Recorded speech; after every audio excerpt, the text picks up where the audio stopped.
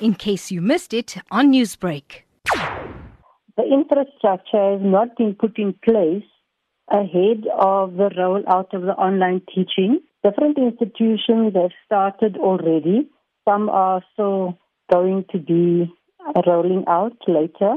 Feedback is that between 30 and 40% of our students still do not have access to the lectures and online teaching that is already happening. The concern is further that these learners or students are from communities that are already disadvantaged in various ways, whether it's the socio-economic mainly, and then also we have language issues where the content assumes that the students are able to engage without additional face-to-face support.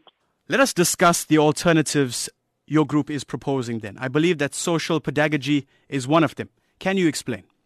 Well, the social pedagogy, we are promoting an inclusive approach where our first phase, we have 3 phases that we're suggesting. The first phase would actually be getting feedback from the stakeholders, particularly our students. Then they would be putting in the infrastructure as per the feedback from phase 1.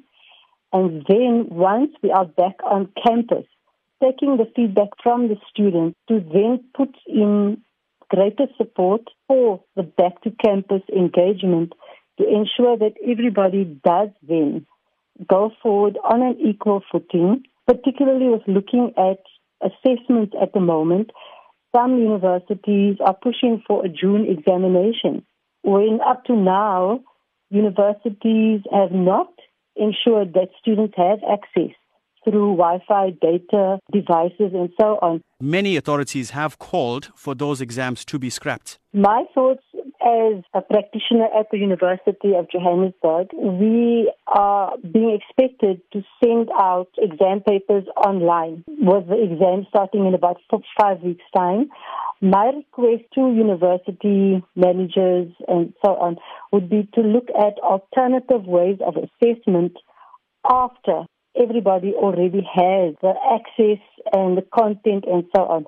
Because right now, feedback coming from within my institution is that there are some lectures, the online lectures, where even up to 50% of our class has not been in attendance online. And yet in 5 weeks' time, they're going to be expected to do an online exam.